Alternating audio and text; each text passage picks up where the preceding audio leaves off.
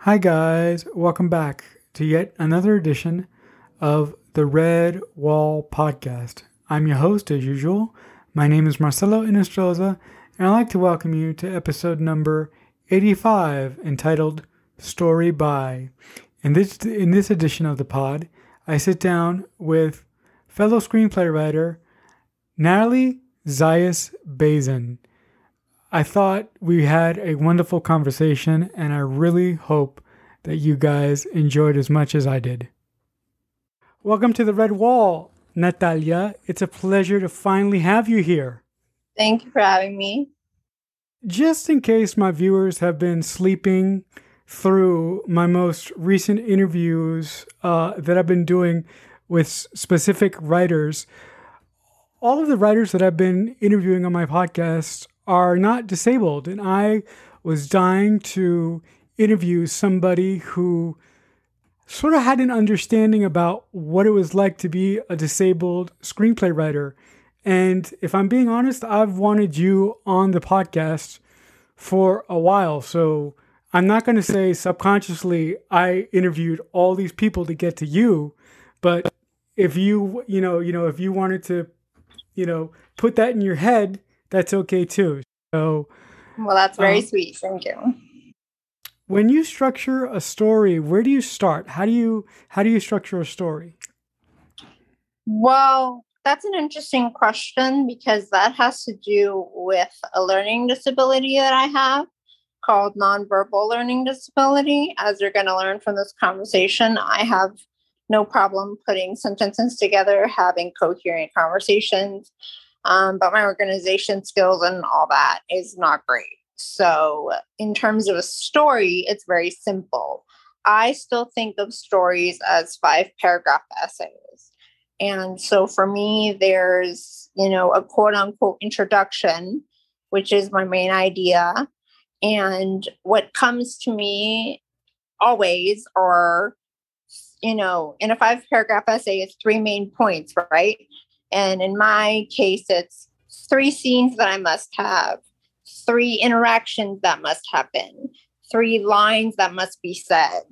So it's usually built around that kind of idea. And then I almost always know my conclusion.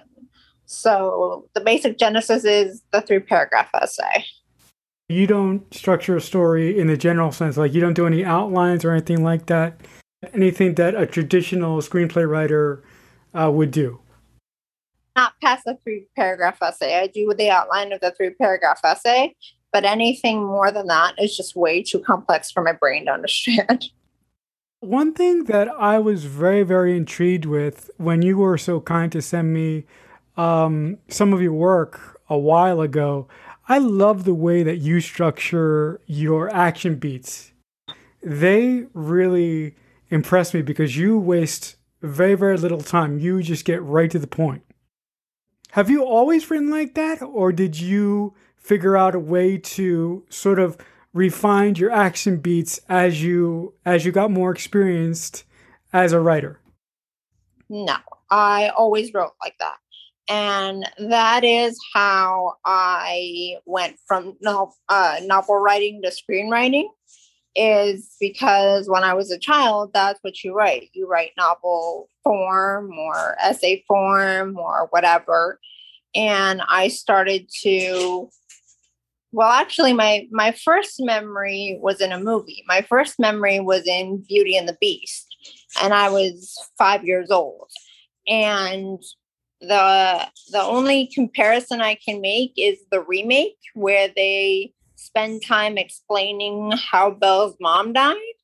And I thought that was a huge waste of time because my 5-year-old brain had already figured out that she died in childbirth.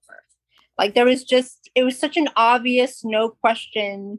Why are we wasting time on this? Don't ask me how at 5 years old I knew this, but I just did. I knew she died at childbirth, and who cares? So yeah, as a 5-year-old, I was like, all right, I get it. Move on. Next thing. And similarly, the issue that I always had in school was, we had to write these essays, and it was 5 pages on the Holocaust 10 pages on the Salem witch trials, like whatever. And I was like, why? You can say it in 3. So I was always just like, as ironic as it is, because I could talk forever, but in terms of telling a story, like I just get straight to the point, always have.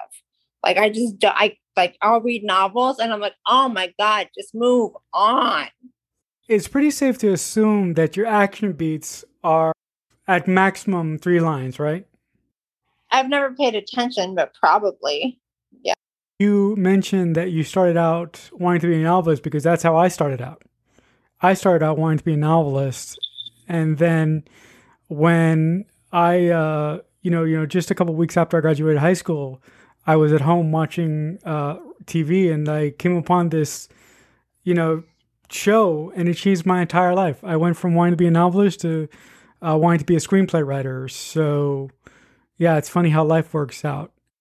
Can you talk to me just a little bit about some of the challenges that you face from a physical standpoint, and how that affects your writing, if that affects your writing at all? From a physical standpoint, it only affects my writing in the sense that I've gotten it. The advice that I've received as a writer has been to write what you know. And I'm not sure if that's kind of pigeonholed me, but like what I write is not necessarily what has happened to me, but it's at least hypotheticals that I think of, and they all have to do with, if it hasn't happened to me, it's about what if this happened to me as a disabled person, which is ironic in its own way because, we know each other and you know me, that I'm not someone who really cares about representation. Like, it's not that it matters to me to have a disabled person. It's just that's where my inspiration comes from. My inspiration comes from, like, what if this happened to me? What if this happened to a disabled person? And it's just like those situations that I think of. Yes, they're hard on any normal average person, but they'd be even more devastating on someone with a disability. I don't write my characters disabled, and that was a sort of unconscious choice for myself. But later this year, I'm going to actually write a TV pilot that I believe I told you about one time. It actually has a disabled person in the lead, and he is going to be semi-based on my high school experience. I just found it really refreshing that you came to me and you asked for my advice on specific elements of the Spanish culture that you put in your script. I found that to be really, really funny, because of all the things that you could have asked me for. That was like the last thing that I was expecting for you to ask me for. Well, yeah, because it's one of those things where it's very hard to find other people to relate. It's the only other thing that I can relate it to is when I was growing up and when I was in therapy. And obviously the therapy that I was in was mostly having to do with my disability and how I was being treated and how I was being bullied. But there were some home issues that were going on. As I'm sure you know, there are things about the Latin/Spanish culture that are different than the quote unquote American culture. And so like those things would also be happening to me.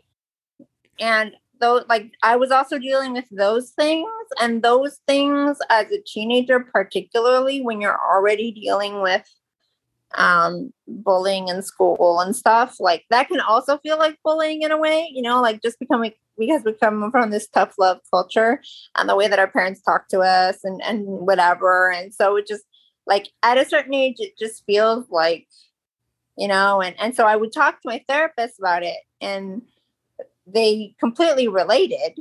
And so I was able to confide in them in a way that if it was a quote unquote American therapist, they'd be calling CPS.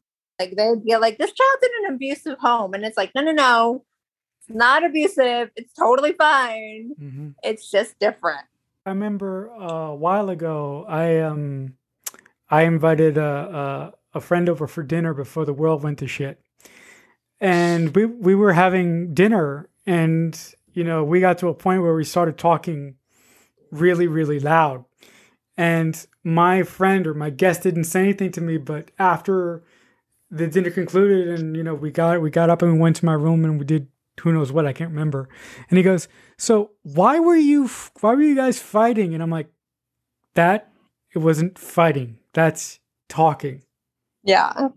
Yeah, but I'm really sorry to hear that you were bullied in school, because I was very lucky that I've lived a very, very sort of sheltered life.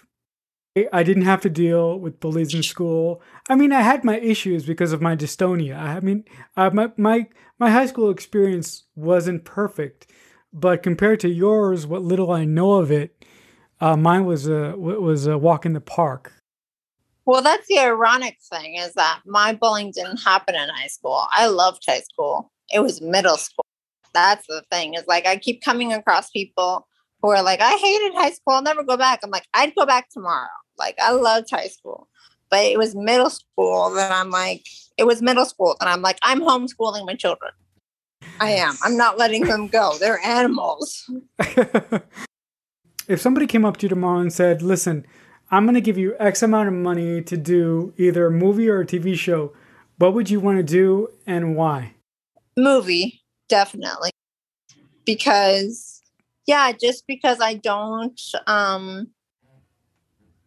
again, it goes back to like what I like. It's weird to say my creativity has a limit, but it really does. Like I can only do so much and draw so much. That's why I write nonfiction. That's why I write what I know.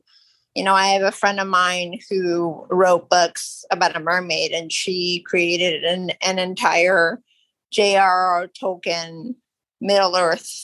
You open it up and it's like she created the whole world, the grotto, the streams, the whole thing, the whole nine. And I'm like, what the, like, I can, like, my imagination does not stretch that far. Mm-hmm. Like my imagination stretches as far as what if hypothetically I got raped and got pregnant? That's one of my scripts. That's what I wrote. But that's still me. I'm not outside of myself. Like, that's what I mean when I say my creativity has a limit. I cannot go outside of myself. I can't like pull something out of thin air.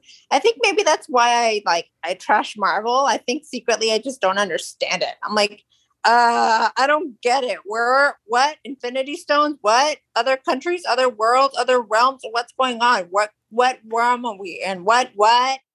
Like, just no. I'm a huge Marvel guy. I love superheroes because I grew up watching Buffy. Mm-hmm. And, when you boil it down, Buffy is a superhero. But I always get a kick out of your tweets. I don't engage with your tweets when you are on those specific rants, because I know if I do, I know what I'm going to get. I always appreciate people that are honest about their opinions, regardless of what others may think of them.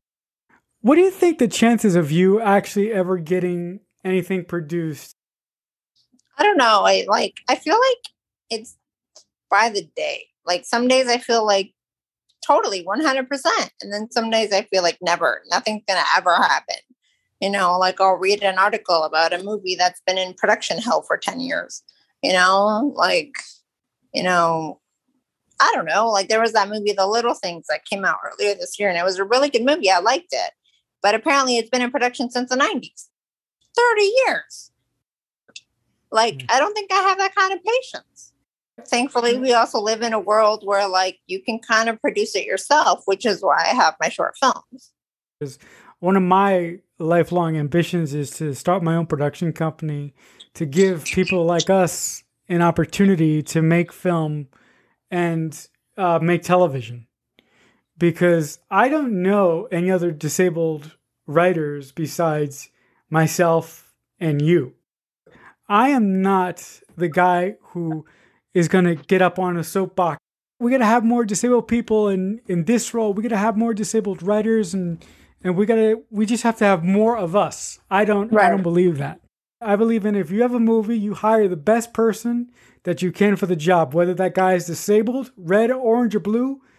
I don't Right. give a shit. If he can do the job, he's hired. And if he can do the job Right. to my satisfaction, he's hired. With my quirks as a writer and my disabilities and my quote unquote issues, I wouldn't be able to work in a traditional studio system. So that's why my lifelong dream is to become my own boss, which is Right. crazy. Funny story, totally not related to writing at all. But when I was in high school, I was taking a I think it was a course to prep for the SATs, and Hmm. the guy who was teaching the course for some reason asked me to break down my normal day, right?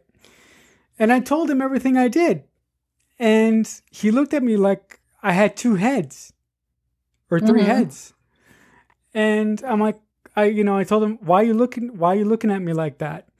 Because he goes, I can't imagine living in your shoes, and I'm like, dude, this is me. I don't know any other. I don't know any other way to live.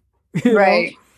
So I don't understand normal people who don't have disabilities look at us like we're miracle kids. We're not. We're just people. I have a bit of a different perspective on that, and that may just be because my condition has changed over time and I've had multiple issues. So I walked with braces until I was about 12. And then I started using a walker from the age of 12 to about the age of 20. And then at the age of 20, I was mostly in a wheelchair, like 75%, but still like 25% in a walker. I could stand and reach and whatever. And then at the age of 28, something like that, it was full-time wheelchair.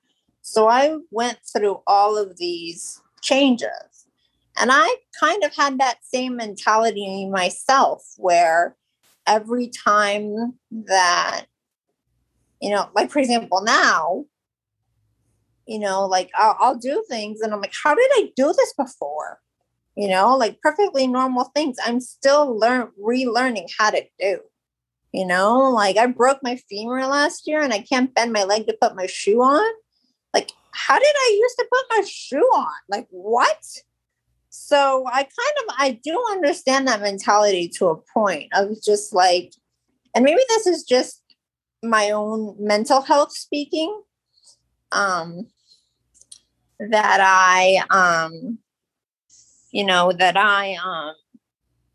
that I've reached that point several times where I've just like, so much has happened to me. And, like I've had so many changes that I'm just like, if one more thing happens, I'm going to lose my shit. So like, I understand it. I understand it from an able-bodied person's perspective. Like they, like we talk about movies and we talk about depiction of films and, there was Me Before You and there's Breathe. And, those are films where the character chooses euthanasia and there's controversy over like the fact that, the disability community says that able-bodied people are saying our life is not worth living. And that is not what I think they're saying at all. Like to me as a disabled person, like what that is saying is that person is tired. That person is fed up. What that person goes through on a daily basis is not worth whatever little joy they have.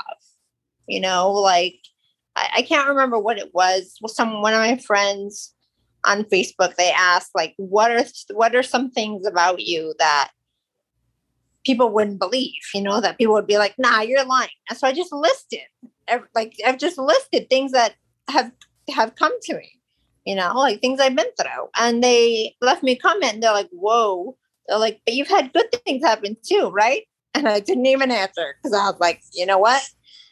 Yes, but not, they don't counter the bad. They do not. Like, I'm not in a place, like, right now at 35, I cannot confidently say there is more good than bad. No. Does that mean I'm suicidal? Does that mean I'm going to go to the bathroom and slit my wrists? No, it doesn't. Don't worry. Don't send cops to my house. But I cannot confidently say my life is more good than bad. It's not. Would you just say then you're going through the motions then? 100%. 100%. And I was one of my aunts is here from Mexico. Half my family's Mexican, my mother's side. And one of her sisters is here, and she's married to a doctor. And I was telling her, I'm like, Tia, could you ask my tío about this antidepressant that I'm on? Because it's not working, and I've been on antidepressants for years and years and years. But the thing is, I keep trying to figure out if they're ever going to work, because I keep having conversations with doctors, neurosurgeons, neurologists, whatever. And they keep saying to me, Natalie, they're not going to work because your depression is circumstantial. You will not be happy until you wake up tomorrow and you're healthy. I mean, I don't want to speak for you. The way that my family works is that my grandfather, he raised me. He brought me home in a shoebox when I was 2. And he's always said, if you're depressed, and let's say the doctor prescribed me depression pills, those depression pills will only help me out momentarily. But if I want to pull myself out of the problem that I'm having, there's only one person on the planet that is going to be able to do that. And that's me. Nobody else is going to be able to help me. I've fought with depression, with thoughts of suicide, but I've never been on antidepressants. All that stuff, I've battled myself, and I've dealt with myself for the good sometimes and for the bad sometimes. My family doesn't traditionally believe in therapy. That's one of the main reasons why I started doing my podcast, because if you listen to the first 2 seasons of my podcast, all it is complaining about my family. If you listen to the first 2 seasons, you will get a laugh, because all it is raging against them. Yeah. And it's based on conversations that I have with them, and it's based on conversations that I have with people in and around my life. But for season 2, I wanted to do something completely different. I wanted to sort of get away from the negative and move towards the positive. I'm lucky that my mom, is more progressive, and she has put me in therapy, and she has recognized, what I've been through. I also had issues, as a child. In addition to my bullying and all that, I had crying fits as a teenager. And those were these episodes where I have an older sister. And so I would have these episodes where I would just cry for no reason, or what I thought was no reason, straight 3 hours, like 3-4 hours. And my older sister, let's say I'm 12 and she's 16, and I'm sobbing, and she's like, trying to make me feel better. She's like, do you want to go out? Do you want to go to the mall? Do you want me to paint your hair? Do you want me to paint your nails? Do you want me to play with your hair? Do you want me to braid your? Like, she's coming up with all these suggestions, and I'm just crying, and it's just been a thing. Like, I think ever since then, my mom has seen it and been like, whoa, this is a problem. Like, this is someone who's going through some serious shit, who is just having outbursts. And my father is the one who I don't have a relationship with anymore, because he has more of the mentality that you're describing. When I got pricked in the spinal cord in 2014, in 2017, my older niece was born. I have a 4-year-old niece and a 4-month-old niece. And he came to visit. And at the time, my sister was living in a tri-level home. And so I was on the bottom They paid extra to make it a bedroom and a bathroom. And then you go upstairs and then it's the main living area. And then you go upstairs and it's the bedrooms. So when my dad was visiting, he would carry me up and down the stairs to go to the kitchen and eat and whatever. Now, I had been pricked in the spinal cord, so I'm spastic, right? I've had spasm issues for 7 years. He's holding me in his arms and I would spaz. And he would say to me, calm down, chill out, relax. And it was just like, that's who my dad is. My dad is mind over matter. Like, he thinks if you just concentrate and put your mind to it, you'll be fine. It's okay. And I'm like, I'm not doing it. I got pricked in the spinal cord. That spazzing that you feel is not voluntary. It's not me. So that was the last time I spoke to him, because I just got so fed up of his thinking that everything was me, everything was my fault, everything was voluntary, that I didn't want to get better. You know, he has this idea that I didn't want to get better, or that I don't need things. I had to have a surgery when I became wheelchair bound. I don't want to get into it because I don't want to gross out your listeners, but I told him about it just to keep him in the loop. And he was like, is that necessary? Have you tried this? Have you tried that? Have you tried this? And I was like, Dad, I've tried everything. This is normal for someone in my condition. And in fact, I'm ahead. When I became wheelchair bound at 20, they were shocked. They were like, I can't believe it took you this long.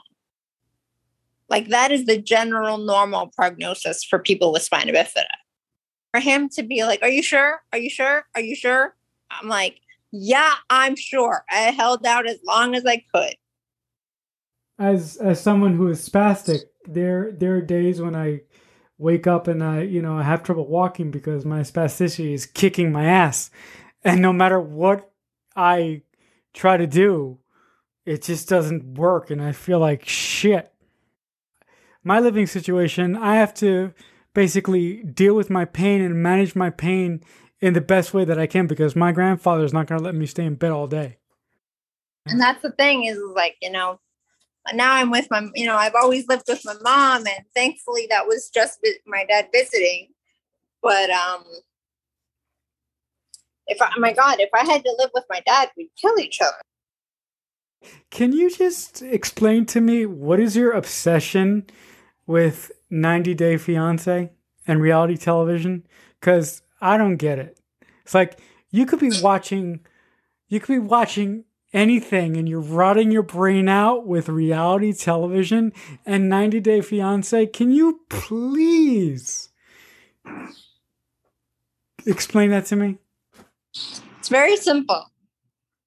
The problems in my life are not chosen. This isn't my fault. These idiots are choosing to bring that mess into their life. All right. This dumpster fire, they chose it. So I'm just watching that. I just like to watch people make stupid decisions and then realize they were stupid decisions. Like, I'm just laughing at them. I'm like, hey, this isn't my fault. I feel good about myself because my disability, I didn't do it to myself. You did it to you. In other words, it's therapy. Okay. Yeah, it is kind of therapy. Yeah. Yeah.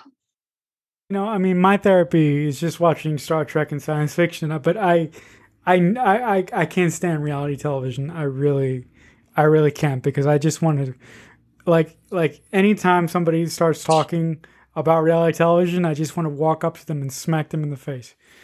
It's so weird. I never thought that I would get into it, but it's like, it's very specifically, and then this might have something to do with like where my mindset is at, that I'm 35 and not married, without kids, whatever. Like, it's all relationship based. It's 90 Day Fiancé. It's Married at First Sight. So I think it's a subconscious sort of like, this is what I'm supposed to be doing. I'm supposed to be having fights with in-laws. I'm supposed to be, having kids. I'm supposed to be whatever. I'm not supposed to be breaking my femur. I'm supposed to be, trying to make my legs stay on my wheelchair. Like, these are not normal problems that a 35-year-old should be having. That's like what a 90-year-old has. So like there's a weird psychology in like, I feel normal. I think that at this point in my life, I think that I just want to live my life the best way I possibly can. And if romance comes into it at some point, I will accept it. Everyone who I've shown romantic interest in my entire life has rejected me. So Right. I've got nothing but rejection. If it happens, it happens. I will be the happiest person on the planet because I am a hopeless romantic. I am. Thank you, Kevin Williamson. Damn you. First of It all, was supposed to be Jocelyn and Joey, damn it. here's an interesting story that I don't believe I've told you. I actually, the first time I saw the series finale for Dawson's Creek, I was so upset that a couple of days later, before I started college, I wrote a MySpace message to Kevin Williamson. I wish that I would have kept that email because he said something to the effect of, based on everything that the writers had done before, that it would have been a disservice to have Joey end up with Dawson. But he said, listen, in my heart, it's always going to be Joey and Dawson together. That's a lie. And the reason I know that that's a lie is because I watched The Vampire Diaries. And I know. Julie Plec worked with him, and she used to be like a writer's assistant on Dawson's Creek. I know. And she takes over and ruins fucking everything. And then Kevin comes in at the last minute because they're like, Kevin, come write the last episode. And he has to look at everything that she's done for 6 fucking seasons. And he's like, oh, fuck, you fucked up my show. It's a combination of giving into the fans, giving into the actors, and not doing what you want. And that's what Kevin needs to do. He needs to be like, fuck you, this is my show. I'm doing what I want. And it really makes me upset because I watch Kevin's shows because it seems like he has a good grasp on what a healthy relationship is. It's everyone else who doesn't. But you want to know my big problem with Kevin? And I love Kevin. He's my hero. He's the reason why I'm a screenplay writer. He has a propensity to leave his shows after a certain point and go on and do something else. That shit really fucking pisses me off. If I ever create a TV show, I am not fucking leaving. I am either going to stay on that show until it flies or until it fucking sinks into the ground. They're going to have to fucking drag me off of that show. The thing is, and I don't know if this is a humility thing, but he leaves because he sees the show doing well. So he's like, oh, we're doing well. It's in good hands. I can go. I can do something else. And he doesn't realize that he's the magic ingredient. So I gather that you didn't approve when Greg took over Dawson's Creek after season 3 then, right? I would say no. No. I mean, I guess it depends on what you were. I mean, that's a whole psychoanalysis, right?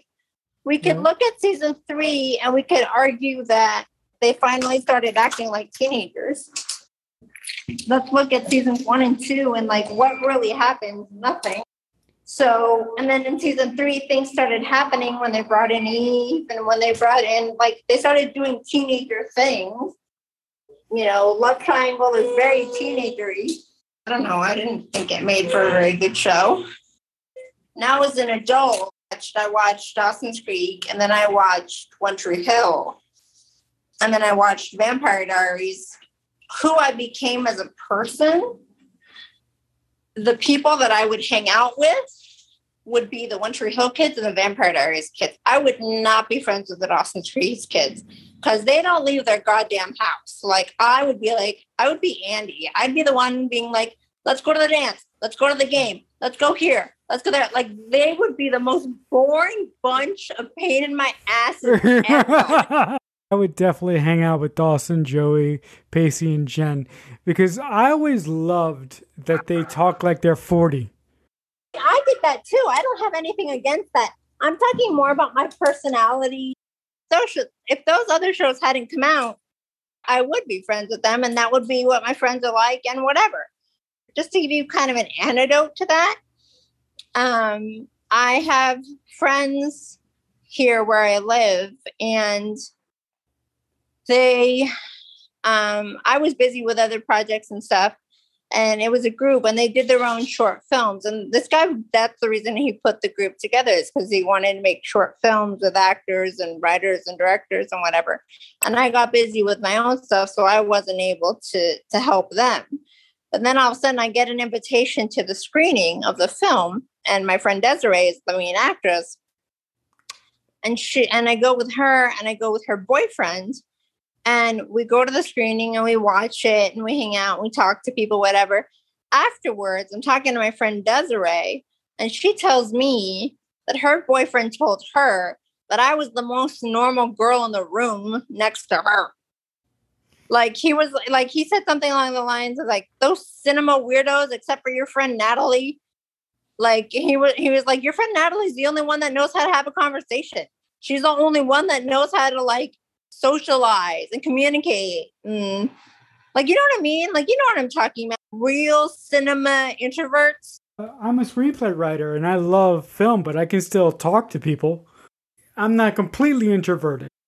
When you want to write a character who speaks another language, do you use a standard method of parentheticals, or you just like put a little note before you start writing the dialogue for that character?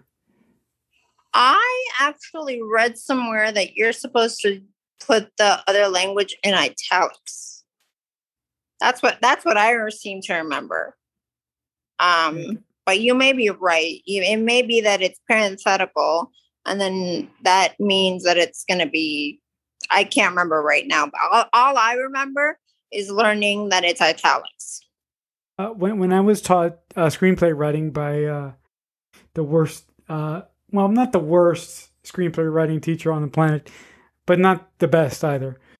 That if I wanted to write a character who wasn't speaking English, the best way to indicate that would be using parentheticals, and inside the parentheticals you say spoken in Spanish or whatever language, and then you just write that in English. Mm-hmm. And then the script supervisor will take care of it. I mean, that may be true. I mean, I don't know how long it's been since you were with that teacher. Things that may change. Yeah. Things that may change when I learn things. It's been a while. I actually spent 15 years on one particular story, and I recently met someone who is helping me streamline that story and finally getting into a place where I'm happy with it. By the way, never work on one fucking thing or iteration of one fucking thing for 15 years, because it will drive you up a fucking wall. Never do that.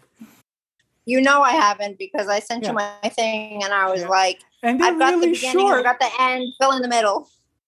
Like, that's my biggest thing as a film, as a writer is, I know what I want. I know what the ending to be. I just don't know how to get there. And that's what I always send you. I'm like, all right, this is how it starts. This is how it ends. How do I get there? Because I've gotten I shouldn't say criticism, feedback from people. And I agree with it, but I just don't know a way out. Like, I'll acknowledge, like, yeah, that's a problem. But also, like, that's what I find a lot about, like, getting advice from people. Is like, they'll tell you what's wrong, but they won't tell you how to fix it. And that's where I get stuck. I'm like, dude, tell me how to fix it. Well, my problem is I have no problem writing a 60-page script or a 77-page script. But after that, it's sort of rewriting with my brain and making it make sense. My problem is that somebody will write me and be like, I want more on this. And I'm like, why? Are you retarded? Like, why? Like, I don't know how to expand. Thank you so much for being on. If you ever write something and you want, useless feedback from somebody who probably won't be able to help you, basically you can send me anything you want, but just send me a DM to let me know that you send me something. Okay. Sounds good. And it's not useless. Anything that is not my anything that is another set of eyes is helpful. All right, guys, that'll do it for this edition of the Redwall podcast, episode number 85, entitled Story By.